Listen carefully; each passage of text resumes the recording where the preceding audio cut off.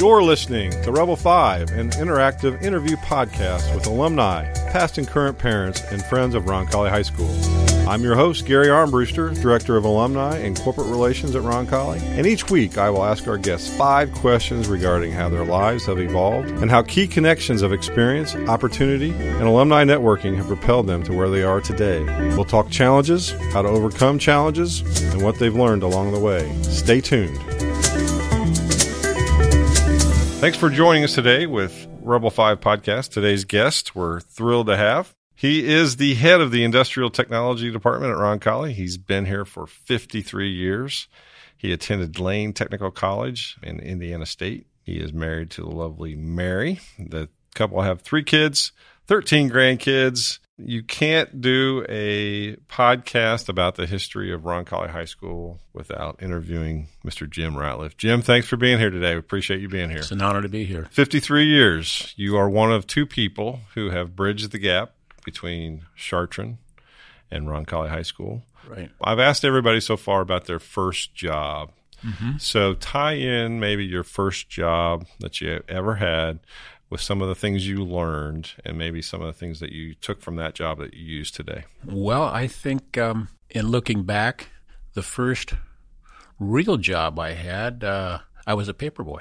I think I learned, had some business experience there. On Saturday mornings, I would go around and collect my 35 cents from each customer for that weekly paper. But I did that for a number of years when I was much younger, in grade school and early high school years. Was it a morning paper or an afternoon? Oh, no, it was an afternoon Okay. paper. It was an afternoon paper. So I would, after school, grade school, and then beginning, I think my freshman year of high school, I'd go down, pick up my papers, and deliver my route. So I did that. Along those same lines, I had a lawn mowing service. I also had a leaf raking service. So back then, Dad didn't open up his wallet and give you $1 because there wasn't $1 to give. Right. So we had to earn our own way. And I look back on those days, and I think that was very good for me because it made me appreciate, especially later on, that hey, you have to, if you want to make it in life, you got to work hard. So that was my first job, and others. I don't think I've asked you, where are you from? Well, actually, I was born in West Virginia, and Appalachia. We were very poor back then. My dad was a railroader, and somehow we migrated up to Peru, Indiana, and that's where I went to basically most of Catholic grade school and then high school there. But that's where I spent my boyhood days before I went on to technical school and college. I can't imagine many kids thinking technical school or architecture back then. So where did that come from? I enjoyed that class in high school. We had 4 years at the high school level, and I guess I maybe inherited some of the traits. My mother was an artist. She did quite a bit of artistic work, and my dad, of course, was a railroader, but to make ends meet with 4 kids, he also worked in the construction business, built garages, and I helped him do that. So it was another one of my jobs. There was never much free time. I think I just put those 2 together and had some of those traits. And as I tell the kids here today, oftentimes you look back at grandma, grandpa, mom, and dad, and if they're good at this, well, chances are maybe you are too. So that's how I got into the architectural world, and I went on and. Here I am. Well, so being an architect and teaching are 2 different things. Right. At what point did teaching come into play? Is that the legendary interview with Father Schmidt? Exactly. I had no intention whatsoever of ever becoming a teacher. I had an internship all lined up, that is, and then our story begins. Kevin Bonich was our first guest on the podcast. Yeah, and I had him in class for 4 years. So I'm going through, and we're talking about different things, and I mentioned the Jim Ratliff interview in the front lobby or the front porch, and he was not aware of that. And so I kind of went into it, and then we decided to edit that out because that's a Jim Ratliff story. And it's a great story. It's a great story. So go ahead and tell it. Well, I hope it's the same story. I've heard different versions. Actually, one of my professors at school had it not been for him, I'm sure I wouldn't be here today. I had a lot of respect for him, and it was, school was nearly out. In fact, I think it was very close to being out that time of year because I started, I think, about maybe the second week in April of 1966. And Professor King asked me, he said, Jim, he says, I've got a friend. He knew Father Kitchen. So I got a friend over at Charlton High School, and he says, he's in desperate need of someone to help finish up the year. And I said, so why are you talking to me? And he said, I know you're a Catholic. He says, I've known you for quite some time, and I just thought maybe you might be interested in going in there and give him a hand. And I said, Professor King, I said, and be a teacher? And he said, well, just go over and help them out. He says, they've had some problems over there. They've already been through 2 drafting teachers this year. And I don't know if the kids have run them off or what have you, but they need somebody to finish up. And I said, oh, okay. He says, why don't you think about it? I said, okay. So he asked me the very next day. He says, Jim, did you think about it? I said, well, so for him, because I had so much respect for him, I said, Professor King, I will go over to Charlton High School and talk with him. He said, I think you should. I think you really should. Okay, I'll do that. So I drove over on a Saturday morning and met Father Schmidt on the front step. It wasn't a very long interview at all. And Father says, I'll never forget what he says. Jim, he says, will you please help us out? He was begging. He was begging. Yes. And he took me into school. And I think we had maybe a 10-minute interview, if that. Really never asked me much about my credentials or anything. And you were a warm body. I was just a warm body. Just somebody to fill the space for the rest of the school year, about 6 weeks maybe. Yeah. So he gave me a book and said, Jim, can you come in Monday? I said, this was on a Saturday. I said, well, I got some things to take care of. Well, we need you on Monday. He said, would you do that? And I said, well, let me think about it. And he said, well, he said, we desperately need somebody for Monday. I said, okay, I'll be in on Monday. And again, I didn't want to let Professor King down because I respected him so much. So I'll be in on Monday. So I came in on Monday. I had no idea what I was going to do. So it just, I think it just happened. It just happened. And that first day of school, introduced myself to all the kids there. And back then, we had some roughnecks around back then too. I remember one boy walked in and he had a T-shirt on and had a pack of cigarettes wrapped up in each sleeve. But it was interesting. It was interesting. Like I said, that 10-minute interview went very quickly. And I told then Father Kitchen on that Monday morning. I did meet with him finally on that. I think it was after school. I said, Father, I said, I want you to know, I said, I've got an internship lined up here. I'm into architecture. I said, I know you are. And I said, well, that's, I just wanted you to know that. So I'm just basically here just to, to help things out a little bit. He said, well, that's fine. He said, just see how it goes. So one thing led to another, and got to working with the kids. And I thought, boy, I enjoy this. Mm-hmm. These are great kids. I enjoy doing this type of work. I enjoy showing them things and this and that. So I guess it was toward the end of after I was there about maybe 5 weeks, Father called me and said, Jimmy, said, what do you think about coming on full time next year? And I said, I really haven't thought too much about that. I said, it's been a lot of fun what I've been doing, but I said, I've got this internship lined up, and I said, architecture is what I've been studying. I said, he said, well, why don't you think about this? He says, can you do both? And I said, both? And he says, yeah. I said, maybe you could work something out we could do part-time, and, you got a lot of time off here with the summers and all. And I said, well, I never thought of that. So I went to work during the summer and started with my architectural work, and one thing led to another where Father kept calling me a couple times during the summer, Jim, have you made up your mind yet? Have you made up your mind? We don't have anybody left. We don't have anybody to come in. So finally I said, Father, I've got it worked out here. I can still do my work here.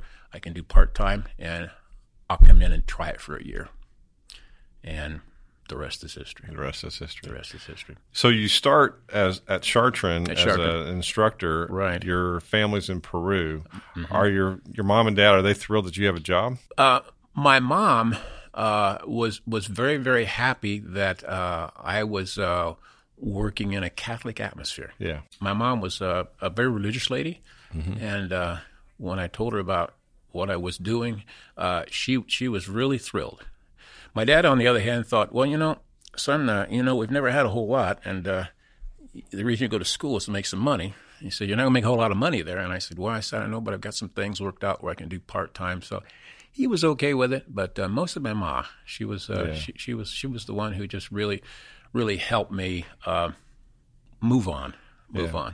I sense that was pretty important to you. To get your mom's approval. It was very important to me, and I obviously being around Father Kitchen and Father Schmidt, I really enjoyed them, and they were just real good people, and it was just a good atmosphere. And I think they were really happy that I was there to at least quell all the problems they'd had the year before. Right. So anyway, it just came natural. At any point early on, did you think this is it for me, or was this going to be just a year and you were going to go off and do something else? No, I think after that, after I got started, even that would be in the fall of '67. I finished up in '66. I just kind of knew, and I think the Lord had a lot to do with that. I look back and I really think He did, because I think that was maybe my path that He intended me to go on. So no, really, when I started that fall, I was excited, and I've never really considered the job ever since. So 2 years later, there's turmoil. There is turmoil, and I don't want to spend a whole lot of time on it. Sure, but you were there. I was and there. As I mentioned before in the intro, you are one of the few people that bridged the gap between both schools. Right. In March of the spring of '69, things come out that Chartran's days may be numbered. What was that like for you? In thinking back on those days, we were all shocked, really, in a sense, because no one really knew where they were going to go or what they would do with their careers. That really didn't bother me, in a sense, because I had something else I could do. Right. So I wasn't too concerned about that. But I had just I'd been married then, just the December before that. So my wife and I thought, well, if things don't work out, well, we'll just do something else.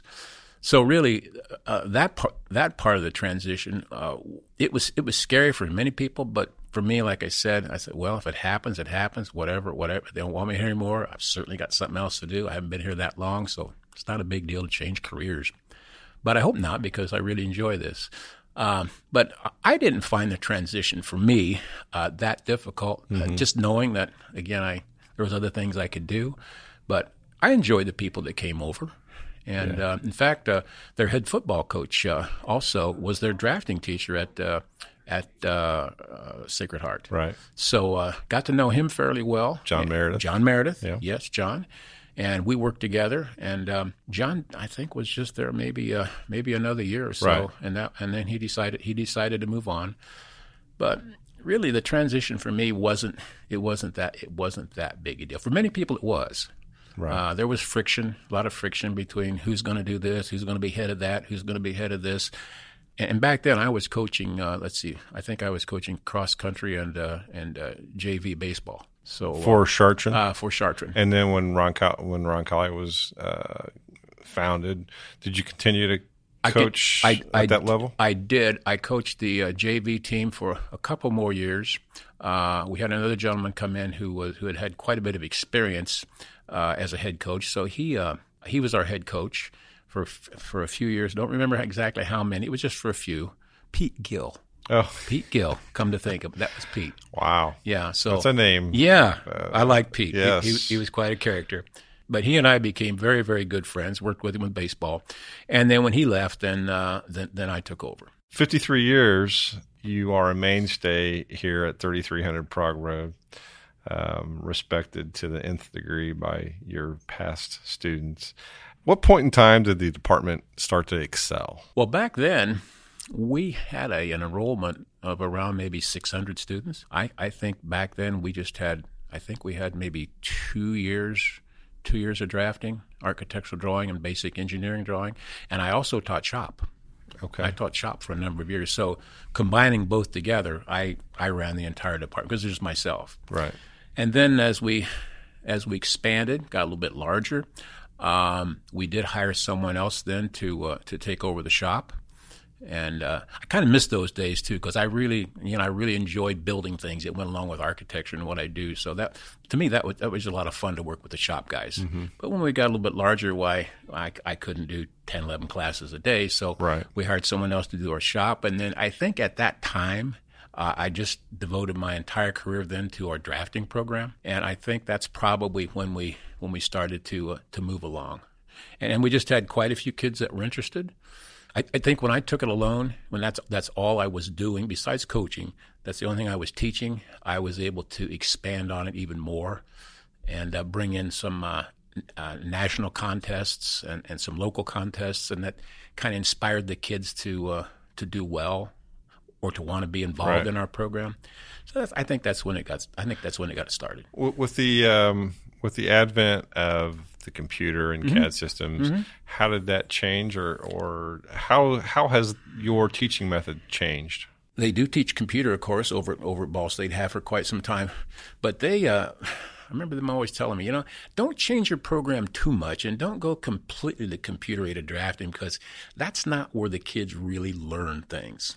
We use it as a tool over here, but he says if you can keep teaching the basics here and just expand on that and be more like a construction drafting, learn the size of a concrete block, learn the size of a 2x4, learn spans for joists that cover foundation plans. That's the kind of thing that we think we should learn at your level, and then we'll proceed with the computer. He said, but certainly the computer is fine if you'd like to work with it. So we kind of gradually got into it. Yeah. So even today, we're about 50-50. Yeah. We still spend our first year. We spend just years, the entire year, just real basic hands-on type work. Getting some sweat on your brow. Getting some sweat on the brow. Yeah, getting some sweat on the brow, and then after the kids catch on, after they've drawn a couple sets of plans, we move them over in the computer, and they just excel at that. Yeah. In fact, I could go home. I wouldn't even need to be there because they just don't tell Chuck. I won't tell him that. But they just understand more when they have the eye-hand coordination, and we have lectures that we'll talk all day about a concrete block, how it's made, and so on and so forth. So we do things like that, and I think that's what I think when they get. So many of our kids do go to college, Ball State and Cincinnati. They have when they start talking about a wall section, and the instructors talking about a wall section or a transverse section, our kids will know what they're talking about. Right. So that's how you learn. Yeah, that's how you learn. We're going to take a quick break and listen to a message from our sponsors, and we'll be back, and we're going to talk about some of our alumni. Okay. And maybe not specifically, but some of the projects that we've done at Roncalli and how you've been involved in that. So we'll be back in just a minute. Rebel 5 is sponsored by Steve's Flowers and Gifts. For the best and freshest flowers in Indianapolis and surrounding areas, Steve's Flowers and Gifts have exactly what you're looking for. For your next special occasion, call Steve's Flowers at 800-742-9359.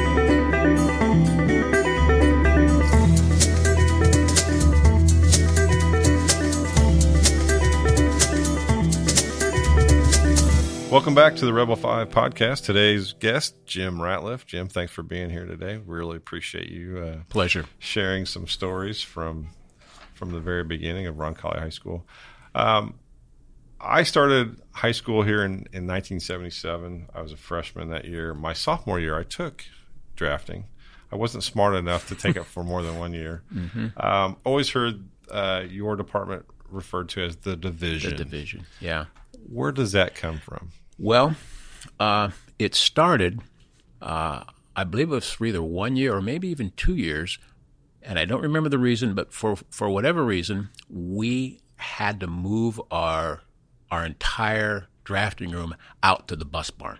and we were ready to go. Of course, back then there was no such thing as air conditioning or what have you. So the bus barn was actually used as a bus barn. It was used as a bus barn, and we had half of it, and the other half was just where the buses would pull in. And there were times that I'd be teaching, and kids would sometimes have their coats on, depending on the season. And every once in a while, when I was talking or we're going through something, suddenly the door would rise, and here would come a bus into the barn, and Ray Cooney would usually the guy driving it, and then door would close, and I remember he said, "Jim, hope we're not bothering you." Oh no, Ray, no big deal. So Ray'd pull out a hammer and start banging on a bus or getting a dent out or what have you. So we just kind of rolled with the punches, and then we were so isolated out there that actually one of the kids actually came up, we're so separate here, maybe we're just our own division. Yes. And if I remember right, that's how we got that name. Okay. Yeah. I never knew that. Yeah. It's always been out there. Yeah. Long time ago. And you are the captain of the division. I am the captain of the division. And you want to explain that a little bit? Well, a boy one day when we were having class, for whatever reason, said, Mr. Ratliff, you run a tight ship.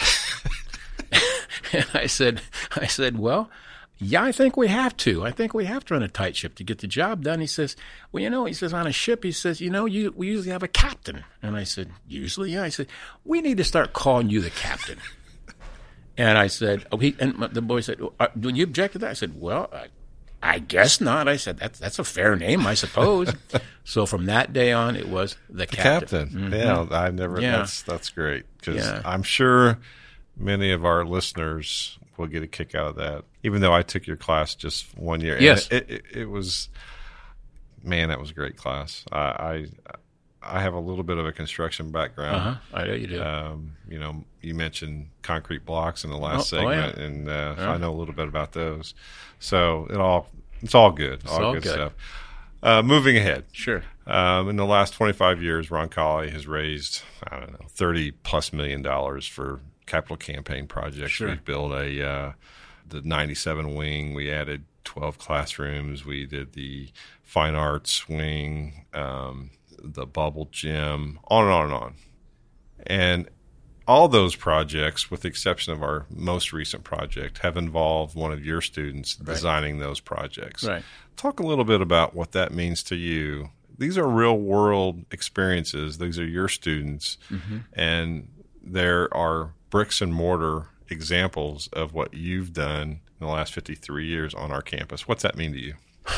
Well, I guess I never really thought too much about that. I know when word got out that we were going to expand and do this and that, the three individuals that actually worked on the additions found out about what was going on and or what the future was to hold there. So they got involved. They contacted the school, as far as I remember. It's been a while ago now, but they contacted. Well, we had drafting. We've been part of Roncalli for a while. So I'd love for our firm to be involved and say this new addition. And so then I found out about it, of course, and of course I was very, very proud of the individuals who again, it happened on 3 different occasions, 3 different expansions. I was very, very pleased, very happy that they had gone on and used some of the skills that I had taught them, and it made me feel very, very good that that maybe we were doing something that was beneficial down there in the division. Well, I've been around Roncalli for a long, long time. I've never had anybody say a disparaging word about Jim Ratliff and all of the things that you've contributed to our school for the last 50+ years is unique. To be in one place for that long and to be known for your excellence is certainly unprecedented, I would think. There is one thing, however, that most recent grads, even alumni from, I'd say 20, 25 years ago, don't know about you. And so I was doing some research recently, and in our gym, our President Jim, there are banners hanging. There Sure. are about 60 sectional championships for our boys programs. Right. There are about 90 sectional champions for our girls program. So roughly about 150 sectional championships over the course of 50 years. But there's only one first sectional championship, and that was your baseball team in 1976. You are our head baseball coach. You won our very, very first Roncalli sectional championship. Talk a little bit about that. That was fun. We had a great group of guys that year, and our school wasn't that large back then, and so it seems like we were always short a player or two. We either had great pitching or we had great fielding, great hitters, but we never had a little combination of everything. But one year we did seem to put it together, and we did go down there at Southport, and we did win that first sectional. And it was very exciting for not only me, but especially the kids, because they knew that was the first time that anyone had ever won a sectional in anything at Roncalli High School. But when I think back about that, it was a lot of fun being with those guys. They all had the camaraderie to just work together. I think back then we maybe only had a dozen baseballs for the entire season. You played in the field. We played out here in the field, and during practice when the ball would go back up into the woods, we'd have to stop and go get the ball. Those were the days. Yeah, not much of a budget. Not much of a budget, but that's okay. Okay. I remember we had a pitching machine that we finally got a hold of, and I had to run the wire all the way from the field all the way to the school. And I remember Father Schmidt came out one day and said, "Oh, we can't have this. We can't have this cord going up this way. It's in the way. People will trip over it." So we didn't have that machine for long. It was a lot of fun. I still see those guys around today, and they don't call me Mr. Ratliff. It's just always Coach. Coach. It's always Coach. Yeah. And we just had some good times. We enjoyed playing baseball. We really enjoyed, and I think that helped us. We had a great year that year, but it was a lot of fun. It was simply a lot of fun. It was a pleasure to work with those kids back then. Anybody that knows you well at all knows your affinity for the Cleveland Indians. Yes. You want to talk about the Cleveland Indians? My dad was a railroader, and we lived up in north central Indiana.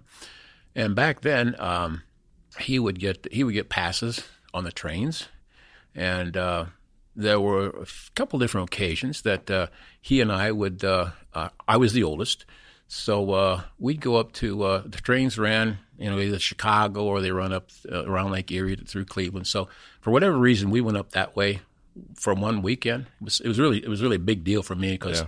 In a small town, you didn't do a whole lot as far as I called it adventure. So we went up to their stadium and saw the Indians play, and then a little later on we went up to see the Browns play, and I did that a couple of times, maybe 2 or 3 times we did that, and just kind of enjoyed the Chief Wahoo symbol, and just started following him, and just never really changed. So.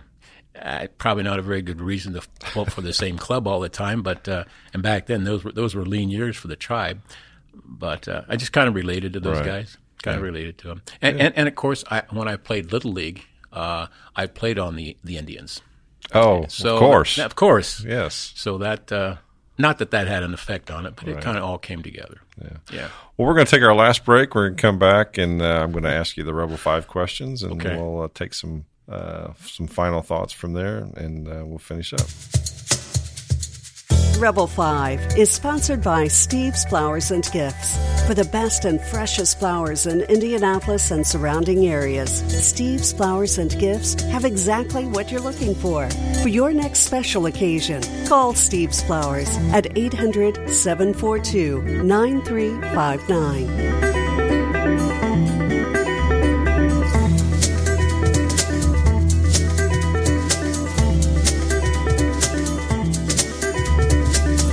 Welcome back to the Rebel 5 podcast with Jim Ratliff today. Jim, thanks again for being here. Before we get into the Rebel 5 questions, I would be wrong and remiss if I did not mention our national championship winning drafting program. Mm-hmm. We've won 12 national championships. Right. That's insane. That's an insane number. I'm sure no one comes close to that. Talk a little bit about that, since that program, I'm not sure when it came out, but we've been involved in it since 1992. I think it was since 1990. Okay. Since 1990, yeah. Yeah, and we've won. We've been fortunate enough to have 12 national winners. It's rather difficult to get to that level. The students are given a project sponsored by the National Association of Women in Construction, which is a national, I wouldn't say franchise, but a national group of ladies that are engineers, architects, designers, and they come up with a different assignment every year for high school students that are preferably in their fourth year. It takes a little over a semester to complete a complete set of plans for, say, we've done office buildings, we've done dental offices, we've done banks, we've done large residential buildings. We're given that information at the beginning of the school year.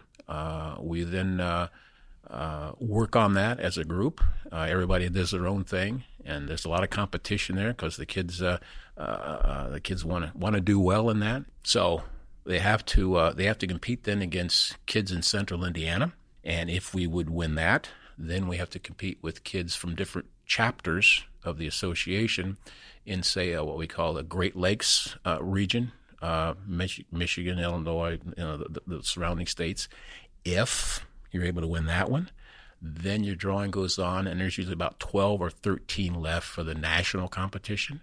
And then if we're lucky to win that, then we win it. So we've won that 12 times, but we've also had people come in second and third a couple of times as well. I even have freshmen come in and say sometime, gee, I'd really like to get involved in that. And I said, well, you got a long way to go. But I said, fourth year we do that. Pull up your bootstraps. Yeah. But it's a lot of work, takes a lot of dedication. You got to have a tremendous work ethic in order to have the tenacity to last that program. We do a lot of outside work. It's a lot of work. But each one of those awards, of course, we have plaques in our room of each student that has won that, and each one of those is just very, very special to me because it was so special to them. Right. And they would also get a large a monetary gift, which was always helpful to them. I've still been waiting for one of the winners though to come back and offer to take me down to a steakhouse, but that hasn't happened yet. They usually use their money for college. Yes. As well they should. But each one was very, very special to me, and they always will be. Well, and what's interesting is there have been at least, I know, 2 females. Oh, yeah. That have won that. Yes. Not to be pigeonhole anybody anywhere, but that's pretty impressive. Well, the girls, just usually they're to begin with, they're usually quite a bit neater than say the guys, and but the boys, they catch up. But the girls have great ideas as well. They bring in different thoughts to the problem. Sometimes they think a little differently than the boys do. And it's great to have the girls. In fact, I enjoy having it. It just brings a different. In industry today, architectural firms really, really pursue young ladies because they have different ideas. They think a little differently, and that's what it should be about. Yeah. All right, we're going to move on to the Rebel 5 questions. Okay. In another life, what would you want to be or do? To be or do? Well, actually, I'm very, very happy with what I've done here. I feel like it's where the Lord led me. But I've thought about that. My wife and I, of course, over the years, since she was affiliated with the airline industry for so long, we've been fortunate enough to do quite a bit of traveling, and I think one of my favorite places to go is probably the far South Pacific. We've been down that way a few times, and I think if it wasn't doing this, I think I'd probably like to own and operate a resort maybe down around Tahiti or Fiji. Sure. Yeah, I'd like to do that. that would be something that I would like to do. That sounds pretty appealing. Yeah. What is the funniest thing that has happened to you recently? I do have a story. I do, and some people don't believe this story. Okay. But believe me, it did happen. It was a few years ago. It was back before we actually had air conditioning in the high school, and it would usually be in the, well, in fact, it was in the in the fall, and the windows were usually open in the cafeteria, and we'd always have flies that would come in, and and I saw the kids down there how they'd take their hands and sort of slide them across the table and catch a fly, shake it up, and slam it against the table. I'm familiar with that. You're familiar with that? Yeah. Okay. Well, I was standing outside my classroom one day there waiting for a class to show up, and here comes a gentleman walking down the hallway, and he had a very thin little piece of, not wire, but thread, and he had that hooked around the neck of a large horsefly, and the horsefly was flying, and he was just holding the string, and he was coming right toward my room, and I still remember the guy's name, and I thought, what in the world? And he says, Mr. Ratliff, what do you think of my pet fly? And I thought, I don't know. And he says, well, he said, can I bring him into my room? I said, sure, bring him on in. So I said, well, let's take him over, and so it won't disturb the class, and let's put him over in my office, which was adjacent to the drafting room. So we went over there, and I got a piece of tape and gave the horsefly about a 4-inch radius, and I taped it to my desk. And I said, okay, Doug. I said, let's just leave him here. And he says, yeah. I said, and you can pick him up after class. True story. So class began. We had class, what have you. Well, during class, I walked over to my room, and I was picking up a number of books. And for whatever reason, I didn't even think. I was moving books around. I was looking for a certain book. So class ended, and Doug walked in and says, Mr. Ratliff, can I get my pet fly? And I said, well, sure. So I looked over, and he says, Mr. Ratliff. And there was just about 2 inches of string showing, and a book was covering the rest. He says, you killed my pet fly. And I said, oh, Doug, I'm so sorry. He said, it's all right. I'll catch another. And that's persistence. That was a true story. But to see him walking down the hall, just with that fly, a huge horse fly, it's a story. It's a story I will never. I'll never forget that. There's others too. That's a good one. That's probably my favorite. That's a good one. Yeah. Favorite time or place where you've run into a Roncalli person? A few years ago, my wife and I ran into one of my former students at the airport in Shannon, Ireland. We did. That's crazy. You did. We did. And I don't remember what he was doing. We were coming back from vacation there, and he was on business.